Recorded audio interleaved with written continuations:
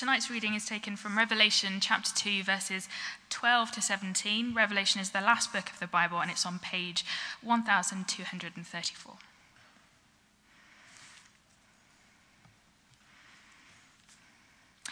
To the church in Pergamum, to the angel of the church in Pergamum write, "These are the words of him who has the sharp, double-edged sword. I know where you live, where Satan has his throne. Yet you remain true to my name. You did not renounce your faith in me, not even in the days of Antipas, my faithful witness, who was put to death in your city where Satan lives. Nevertheless, I have a few things against you. There are some among you who hold to the teaching of Balaam, who taught Balak to entice the Israelites to sin so that they ate food sacrificed to idols and committed sexual immorality. Likewise, you also have those who hold to the teaching of the Nicolaitans. Repent, therefore, otherwise I will soon come to you and will fight against them with the sword of my mouth. Whoever has ears, let them hear what the Spirit says to the churches. To the one who is victorious, I will give some of the hidden manna. I will also give that person a white stone with a new name written on it, known only to the one who receives it." This is the word of the Lord.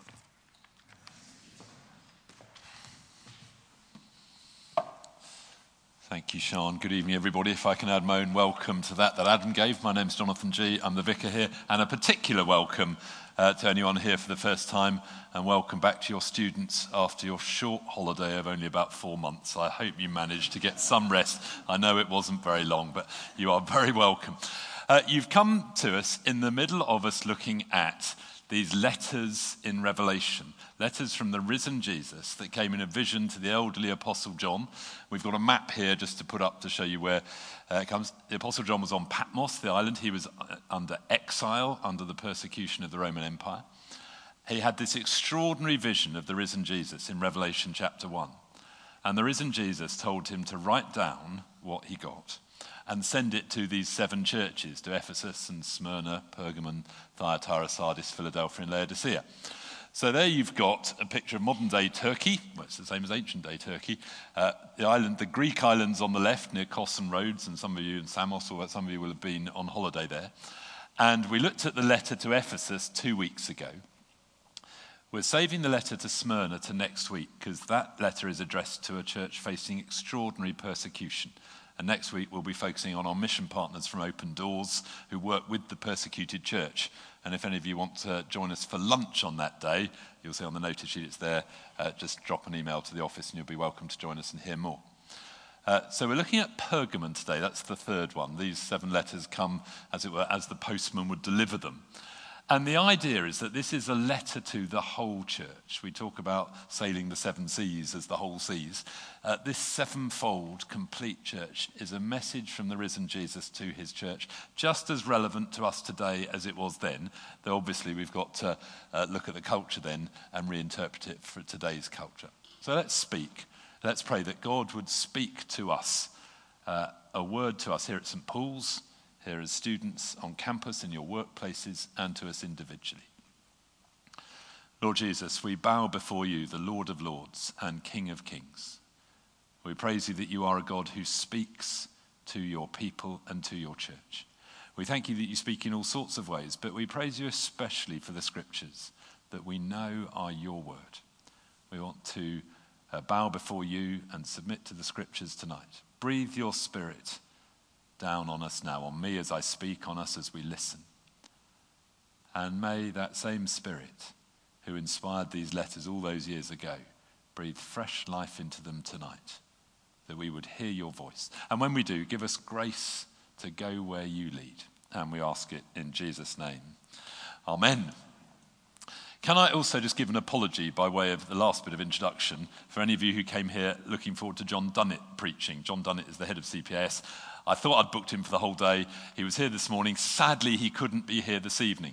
So that's really bad luck for you because you've got me again, and it's really bad luck for me because I had to prepare a sermon for tonight. Now, I had an old sermon. I preached this sermon about 18 years ago.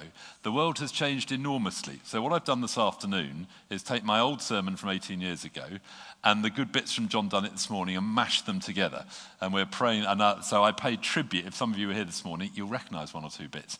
I paid tribute to them, and for those of you who are listening online, thank you, John Dunnett, for some of the good bits here as well. He started this morning by saying if you ever look at house buying, there is a phrase that crops up again and again and again: location, location, location. People want to be in the right place. And when it comes to this letter to Pergamon, that seems to be something that the risen Jesus is saying. Look at verse 13. Jesus says, I know where you live. Now, each of the letters, the risen Jesus says something about them that he knows. In Ephesus 2 weeks ago, verse 2, we heard this: I know your deeds, your hard work and your perseverance. I'm sure he knew where they lived as well, but this was the thing he wanted to draw out. Next week, we'll look at the letter to Smyrna, verse 9. I know your afflictions. They were a severely persecuted church. But to Pergamon, he says, I know where you live. We could put verse 13 back, go back to that. Where Satan has his throne. Pergamon was on the top of a hill, very impressive. At the top was an impressive temple to Zeus and could be seen from miles away. And some people think they might have been referring to that. It almost looks like a throne, but it probably wasn't that. Down at the bottom in the valley was the temple of Asclepius, an ancient god of healing. It was known as the Lords of the ancient world, not the cricket ground, the place where people go for healing. And the symbol was of a serpent. And some people wonder if that's what he was referring to. But it's most likely that what the risen Jesus was referring to was that Pergamon was the center of the Roman Empire for that reason, the imperial Caesar cult. Pergamon was the HQ. If Ephesus was the New York, then Pergamon is the Washington, D.C., where the authority was. It was the home of the proconsul, who had as his badge a short, double-edged sword, symbolizing his authority over life and death. And in verse 12, if we go back to the first verse of our reading, Jesus says, these are the words of him who has the sharp, double-edged sword. Would have been particularly relevant in Pergamon. In Revelation 1, we have this vision of Jesus with this sword coming out of his mouth. Reminds us of the famous verse in Hebrews 4:12. If we can put Hebrews 4:12 up. The word of God is alive and active, sharper than double-edged sword, dividing even soul and spirit, joints and marrows. It judges the thoughts and attitudes of our hearts. And as we listen to God's word and submit to it, open to his spirit, we find him speaking, getting through to the inner core of our being. Let's put up verse 13 again of our reading. So I'm making Martin work very hard tonight, going backwards and forwards. The proconsul had the right of life and death. And it seems that in this place, Christians had died, particularly Antipas, my faithful witness who was put to death in your city. These are towards the end of the first century, probably around 90 AD. Domitian is the Caesar, the emperor, and he has demanded that throughout the Roman Empire, people bow the knee to him as Lord. They have to burn some incense and bow to him as Lord, and then they're fine. Now, of course, Christians can't do that. Jesus is Lord. So Christians who refused to do that were persecuted throughout the Roman Empire. And Antipas obviously was singled out for particular persecution and death. Now, we live in a day that's not easy to be serious about our Christian faith. Our society has lots of values that come from the Christian faith, but our society is pretty negative about people who try to live with Jesus as Lord. There is a pressure on us, but it is nothing like the pressure that was faced by people who are under life and death sentences, as many of our brothers and sisters are around the world, and as they were all those years ago. But Jesus knows where you live. He knows where we live in Leamington. He knows where you are on Warwick campus or wherever it is. He knows where your workplace is. He knows. He knows the pressures of that place. He knows what's wonderful and good about it. This world is made by God and much is good and wonderful. Leamington is a great place to be. My wife was at Warwick University a little while ago, back in the 80s. Should we leave it like that? And she came as a student to Warwick, and it's a good place to come back to. So who knows? Some of you might come back married to the vicar in years to come. Who knows? You never know what will happen. It's a great place to be, but it's a place where all the pressures of our world come into place as well. The university is a place where the ideas of our world are right at the forefront, and there is a huge pressure to conform to them and not to live out our Christian faith with Jesus as Lord. St. Paul in Romans 12 verse 2 put it like this: "Do not conform to the pattern of this world, but be transformed by the renewing of your mind. Then you'll be able to test and approve what God's will is, his good, pleasing and perfect will." We need to get our thinking straight about what we're fine to go along with and where the line is drawn. And in Pergamon, they'd got this right. We'll put up verse 13 again, Martin, if that's right. We keep coming back to that. "You remain true to my name." In every church, Jesus says, this is what's good. Every church apart from one where he couldn't find anything good. "You remain true to my name. You haven't renounced your faith in me, not even in those terrible days when Antipas was put to faith." He knows there's a pressure. That's good. But then he says there's an issue, and we'll put up verses 14 and 15 of our letter. "Nevertheless, I have a few things against you. There are some among you who hold to the teaching of Balaam, who taught Balak to entice the Israelites to sin, so they ate food sacrificed to idols and committed sexual immorality. Likewise, you also have those who hold to the teaching of the Nicolaitans." Now, we met these Nicolaitans in Ephesus a couple of weeks ago. Back in verse 6, back in chapter 2, verse 6 in Ephesus, Jesus praised the Ephesians. "You hate the practices of the Nicolaitans, which I also hate."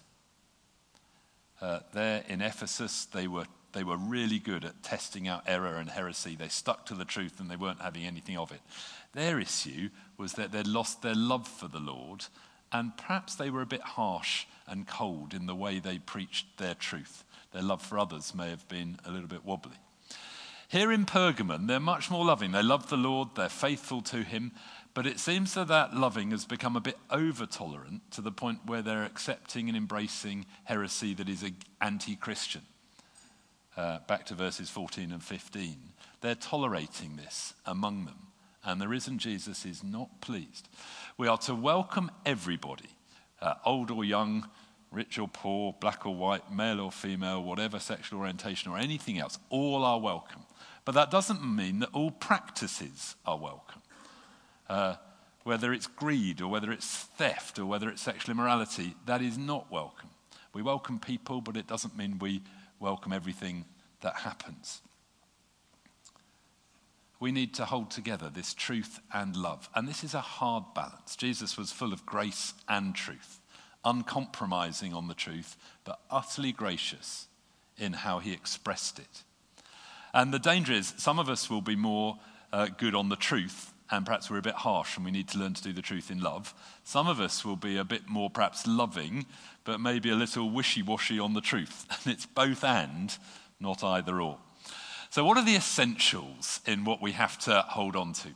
Well, clearly there is truth about Jesus himself. Antipas had been faithful to him. There are three utter essentials in the Christian faith. Who Jesus is, that he claims to be God in human form, that he died on the cross for our sins, and that he rose again. Those are like the three legs of a tripod, and if you've got those, the tripod is secure. Only two legs on a tripod, and it's not so good. You need the three. If you're not sure about those things, that Jesus is who he claimed to be, that he died on the cross for our sins, that he rose again, come to Alpha. Our Alpha course on the back of the notice sheet. It's on Tuesday evenings. We've just had the first introductory evening. It's fine to join us on week 2. We'll feed you 7:30, teach you about the Christian faith, and you've got an opportunity to ask questions. If you're not sure about those three things, come and get them sorted. They are key. If you are clear on those things, we need to determine to hold on to them. It is not popular in our world that seems to believe that all religions are equally valid, to believe that Jesus uniquely is God in human form. It's not popular in our world that tries to earn forgiveness in whatever other religion it is, to say you can't. But we can be forgiven because of Jesus. It's not popular to claim that Jesus is risen and he is the King of Kings and Lord of Lords, and every knee must bow to him. But in Pergamon, they were really good on that. They held fast to it. What they weren't so good at was this relational truth. These Nicolaitans, the teaching of Balaam, they let that in. They were a bit over tolerant of some of the things that people believed. So let me just try and explain this a bit. The teaching of Balaam, we meet Balaam and Balak back in the book of Numbers in the Old Testament.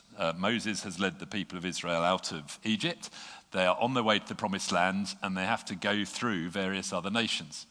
And as they go through Moab, the king of Moab is really, Balak is a bit worried about them. He knows there's a prophet called Balaam who can bless people or curse, and he sends to get him to pay money to him to curse the Israelites, because he really doesn't want them to thrive. Balaam says he'll come, but he can only speak what God gives him. So Balak says, well, I'll give you money, come and curse them. And Balaam looks at them and he sensed God's blessing and he blesses them. And Balak's not very impressed. Balaam is basically a good man. Balak's a bad king. He tries it 3 times and Balaam says, I cannot do anything other than God speaks. But then he says, but if you really got it in for them, the way that their God would not be impressed is, why don't you get your Moabite women to invite the Israelite men to one of your sacrifices where there's quite a lot of alcohol and immorality, and they'll probably fall for sexual immorality, and then God won't be very impressed with them. And that's sure enough what happens. The Moabite women invited the Israelite men to their sacrifice. They got drunk, they indulged in sexual immorality, and the God of Israel is holy, and he will judge. God is holy and not to be messed about with, and sexual immorality was what led to their downfall. Now that was 1300 BC.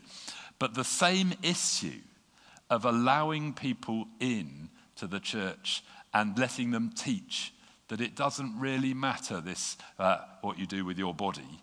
It's just what you believe in your heart. It's your spirit that matters, not your body. You'll be fine.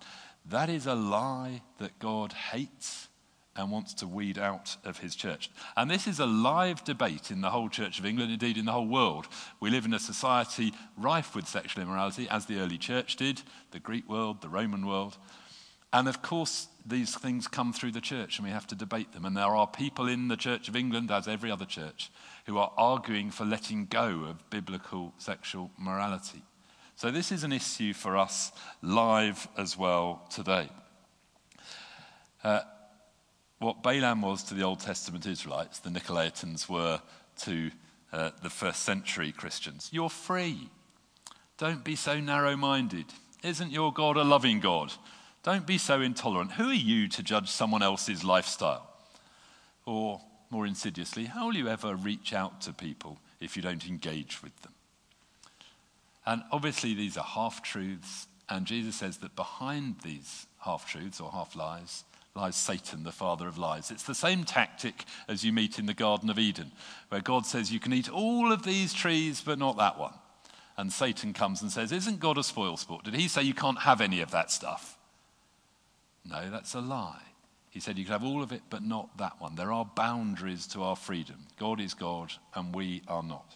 And it's the same lie today. Isn't your God a spoilsport? I'm so glad Josh picked that song, Your Goodness, God, because that is ultimately true. God is the source of all goodness and joy and life, and we're made in his image. And the way to be truly, fully ourselves is to bow the knee to Jesus as our Lord. When I went up to university, what is now 1981, what's that, 38 years ago, that makes me very old.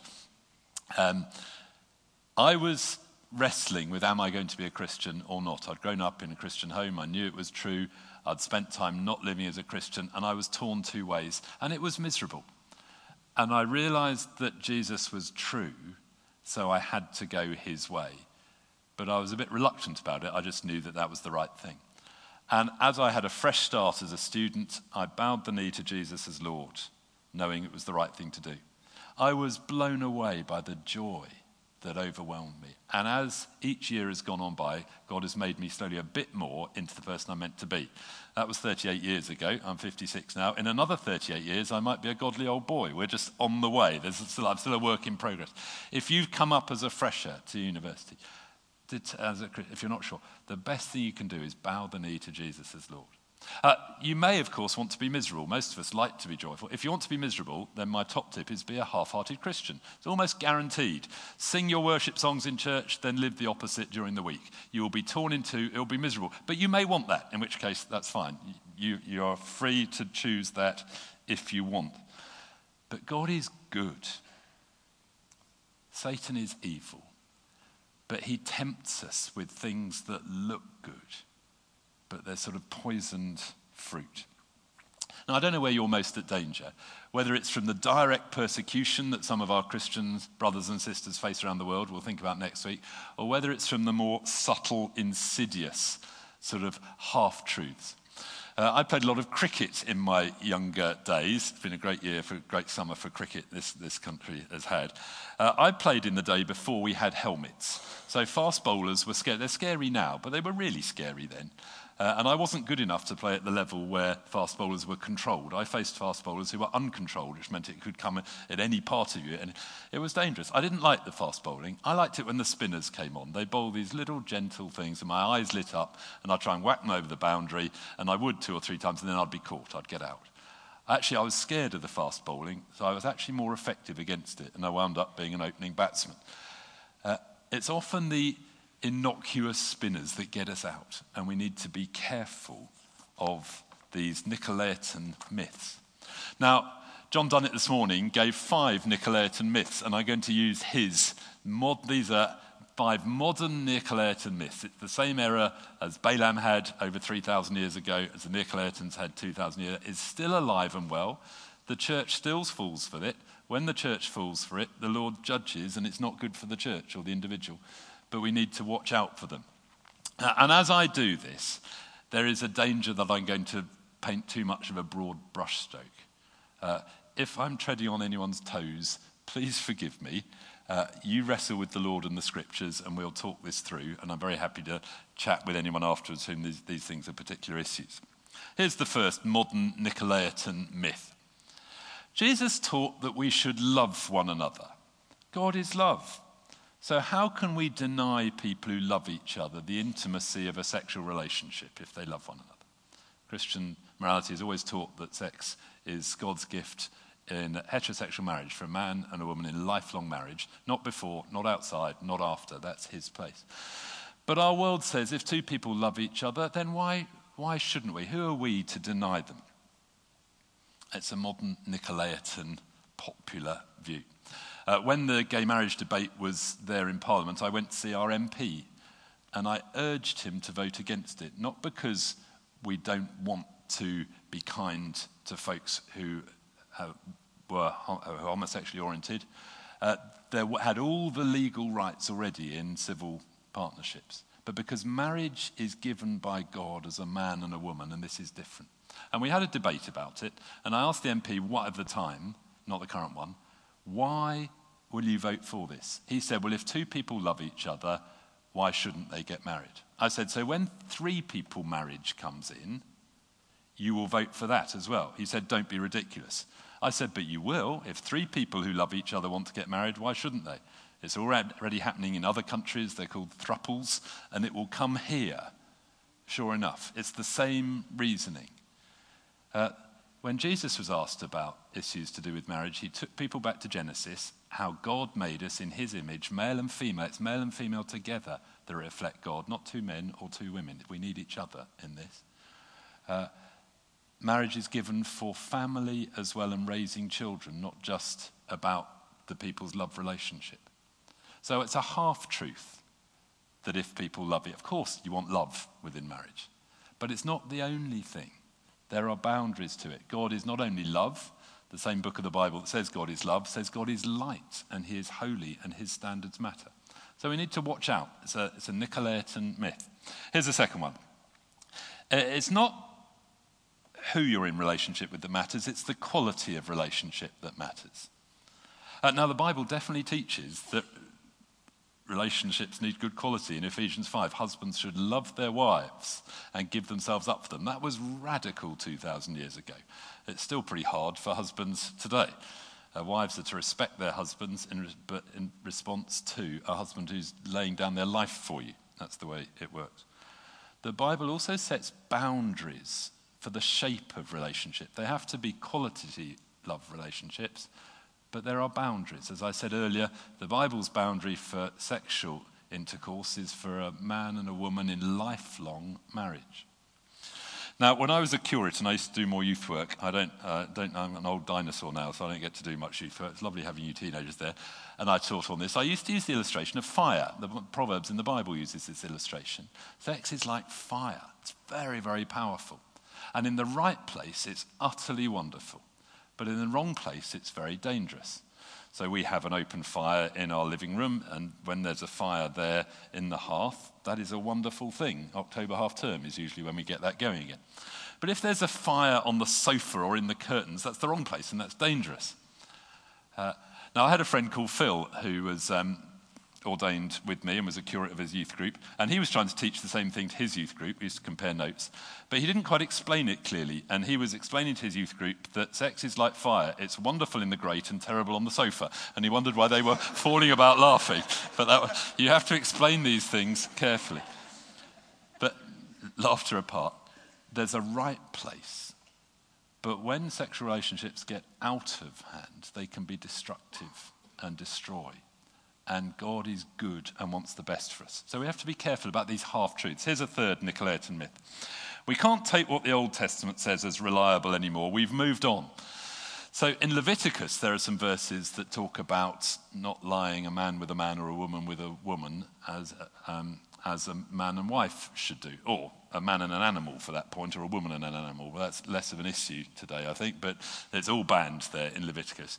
And people have said, well, Leviticus bans us from eating prawns or pig, and I've got a cotton and polyester shirt on, and that doesn't qualify either. Why are we still taking these verses? It's sometimes said to me, there's only 7 verses in the Bible on homosexual sexual activity. Why can't we move on? But actually, there is a whole sweep of morality taught in the Bible, alongside various other legislation. There are ceremonial laws, and there are religious laws, and the Bible teaches us that they are fulfilled in Jesus. When he died on the cross, he paid the price for all of this, and we are free ceremonially and religiously. But the moral law is intensified by Jesus. All the morality that's taught in the Old Testament, Jesus, far from dismissing it, he takes it deeper. So instead of not murdering, we're not allowed to hate anymore. Instead of not committing adultery, we're to repent of lust. It's intensified. And Jesus banned all porneia, that's the word we get pornography from, which includes a lot of heterosexual sin outside of heterosexual marriage, and homosexual sexual activity. That's all porneia. It's there in the big sweep of teaching of Scripture as well as the verses. So it's a half-truth that we've moved on from the Old Testament. Yes, the New Testament fulfills the Old, but the moral law is intensified. The modern-day Nicolaitans won't have that. The modern-day Nicolaitans, here's a fourth one. They say, well, that's all very well, but the Bible doesn't know anything of faithful, permanent, stable homosexual relationships. In those days, it was all very different. We have a very different quality. Ours are much more today the equivalent of heterosexual marriage. Now, that is actually simply a lie. It's not true. The academics who've researched all the Greek and Roman literature are very clear there was a wide range of heterosexual and homosexual relationships, some of which were very power-based, others of which were equivalent to marriage, including 2 Roman emperors who had the equivalent of a gay marriage. So it's actually just not true. It's people not looking at their research properly. And if that's an issue to you, I could point you to the academics who've shown very clearly that the New Testament world they lived in was very like our New Testament world in terms of what went on and was permitted. Here's a 5th one. We could do loads more, but we'll stop with 5. If God has made you with homosexual desires, then they must be good and part of his design. So, of course, you must find expression for that. Now, God's made us as sexual beings, and sexual desire is part of his creation. What this does is take that we are made in God's image and ignore the fact that we are all fallen and sinful. That means every part of us is spoilt. It includes our thinking, it includes our bodies, it includes our sexual desire. So how are we to say what's right and what's wrong? We come back to the God who made us. And in Genesis, it's very clear that we're all broken and all in need of God's healing. Our world says the way to be fulfilled is to have a romantic partner. There are lots of different love words in the New Testament. Phileo and storge that talk about brotherly love and love for things. Eros is romantic love, and our world says has elevated Eros to godlike status. Unless you have a romantic partnership, you'll never be fulfilled. Actually, that's not the ultimate fulfillment. The Bible talks about agape love, the love of God, and it's in him we are fulfilled. And when we die, there is no marriage in heaven. There's no romantic relationships in heaven. We have the real thing. It's us and the Lord. So we have to be aware of the lie of the modern day Nicolaitan who seem to think that a romantic, erotic love is the best thing for everybody. In the right place, that is a wonderful God-given gift. In the wrong place, it will not satisfy your innermost needs for fulfillment. Now, I preached into all this about 3 years ago, a series of 5 sermons called Godly Relationships. And my reflection on that was I was too apologetic about it. We taught the truth of Scripture as well as we could, godly singleness, godly marriage. But I didn't talk enough about the goodness of God, that God is good and his way is best. I've just been reading a very remarkable book this week by a guy called David Bennett, who is Australian but is now an academic in Oxford, called A War of Loves. This is a remarkable book. Really, I want to see if I can get him up from Oxford to come and give a day here. He grew up with some church background, realised he was gay as a teenager, and wound up hating the church because he was sure the church were against the gay community. It's terrible if that is the case. The church has often communicated that to the gay community, and that is dreadful. Everybody is welcome. We love everybody. That doesn't mean that all behaviour is celebrated in the church. He then had a dramatic encounter with Jesus Christ, who poured his love into his life. He was a gay activist, and this completely messed with his head, though his heart got in love with Jesus. And this war of loves describes the war of the love with Jesus and the gay community. And whereas he had been a gay activist hating the church, he wound up being part of the church and being hated by the gay community. And he was thinking, how can I be faithful to who I am and love Jesus? And he wrestles through this and tells his story. He now describes himself as a celibate gay Christian. But the thing that moved me to tears in reading this book is that this is one for everybody, heterosexual or homosexual, because he talks about submitting ourselves to Jesus supremely as Lord.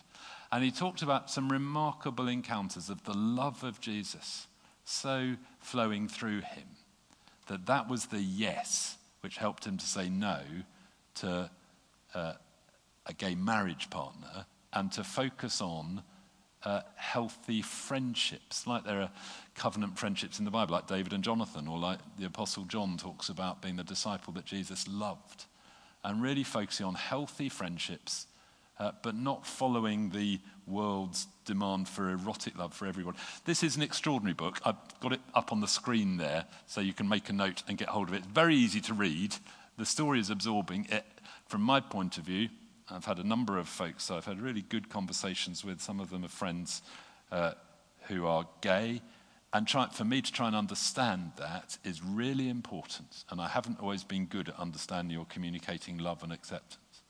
How we communicate the truth with love is difficult. But equally, we haven't always understood the goodness of God and Jesus' design of our lives. And I just commend that book to you. We have a better story than the world around. Our story is that God has made us, that we are fallen, we're sinful, we've blown it, that Jesus has paid the price for our sin and we can be redeemed and restored to be the people he's made us to be.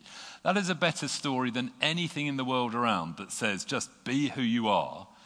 But what if who you are is crying out for help and there is no help available?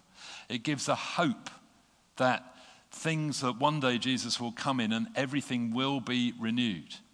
Whereas our world's hope is based on a sort of scientific progression that everything will get better. Is it getting better? Modern medicine's a whole lot better. We praise God for that. But some of the ways that we put science to in our world are terrible. We have a true hope. We are truly free when we're the people God has made us to be, not just when we're free to do what we like. I used to have, when the children were young, I used to have a little book called Tootles the Train. And I used to sometimes read this out. It's one of those books that if you pushed the button, it made noises. And each time it talked about Tootle the Train, I'd make the noise and put it near the microphone so everybody could hear it. Tootle the Train ran on tracks, and he saw the horses playing in the fields, and he loved the look of the horses and the sheep and the fields, and he was on the tracks, and he just wanted to be free and go off the tracks. And the great day came where the track was broken, and Tootles the Train jumped off the track and got into the field and was free. But of course he wasn't. He got stuck and bogged down. He was free when he was on the tracks, designed to run on the tracks. We are free when we run on God's tracks. There are boundaries to that freedom. I wear a wedding ring. That's like a rail. I am free when Juliet and I are faithful to each other. If we sleep around elsewhere, that would destroy our marriage. Freedom has to be within God's parameters, free to be the people he's made us to be. It's the same, when we played Monopoly with the children. You know, you've all had Monopoly wars playing Monopoly, haven't you? The children say, we want to play Monopoly. I'd say, go for it. Do you want to play, Dad? No, I don't want to play. We're only going to play if you're going to be the referee and the banker, because otherwise it goes wrong. So there have to be rules. You play sport, there are boundaries. And God has wired us for freedom. And his truth matters. So how are we to navigate this? We believe the scriptures teach us the word of God. Jesus taught us that. So we need to get to know these, read them every day, and we submit our lives to them. We need to teach the scriptures with grace, not to bash people over the head as Bible bashers, but not to wimp out of the truth. We need to honestly say, we are not going to compromise on this, but we absolutely love you, even if you disagree with us. Let's talk about it and try and find the right way through. Wonderful to pray for people. Have you ever experienced God's love? Because often God cuts through some of this by pouring his love experientially into our lives. Sometimes it comes through the mind first, sometimes it comes through the heart, as it were, first. Truth really matters.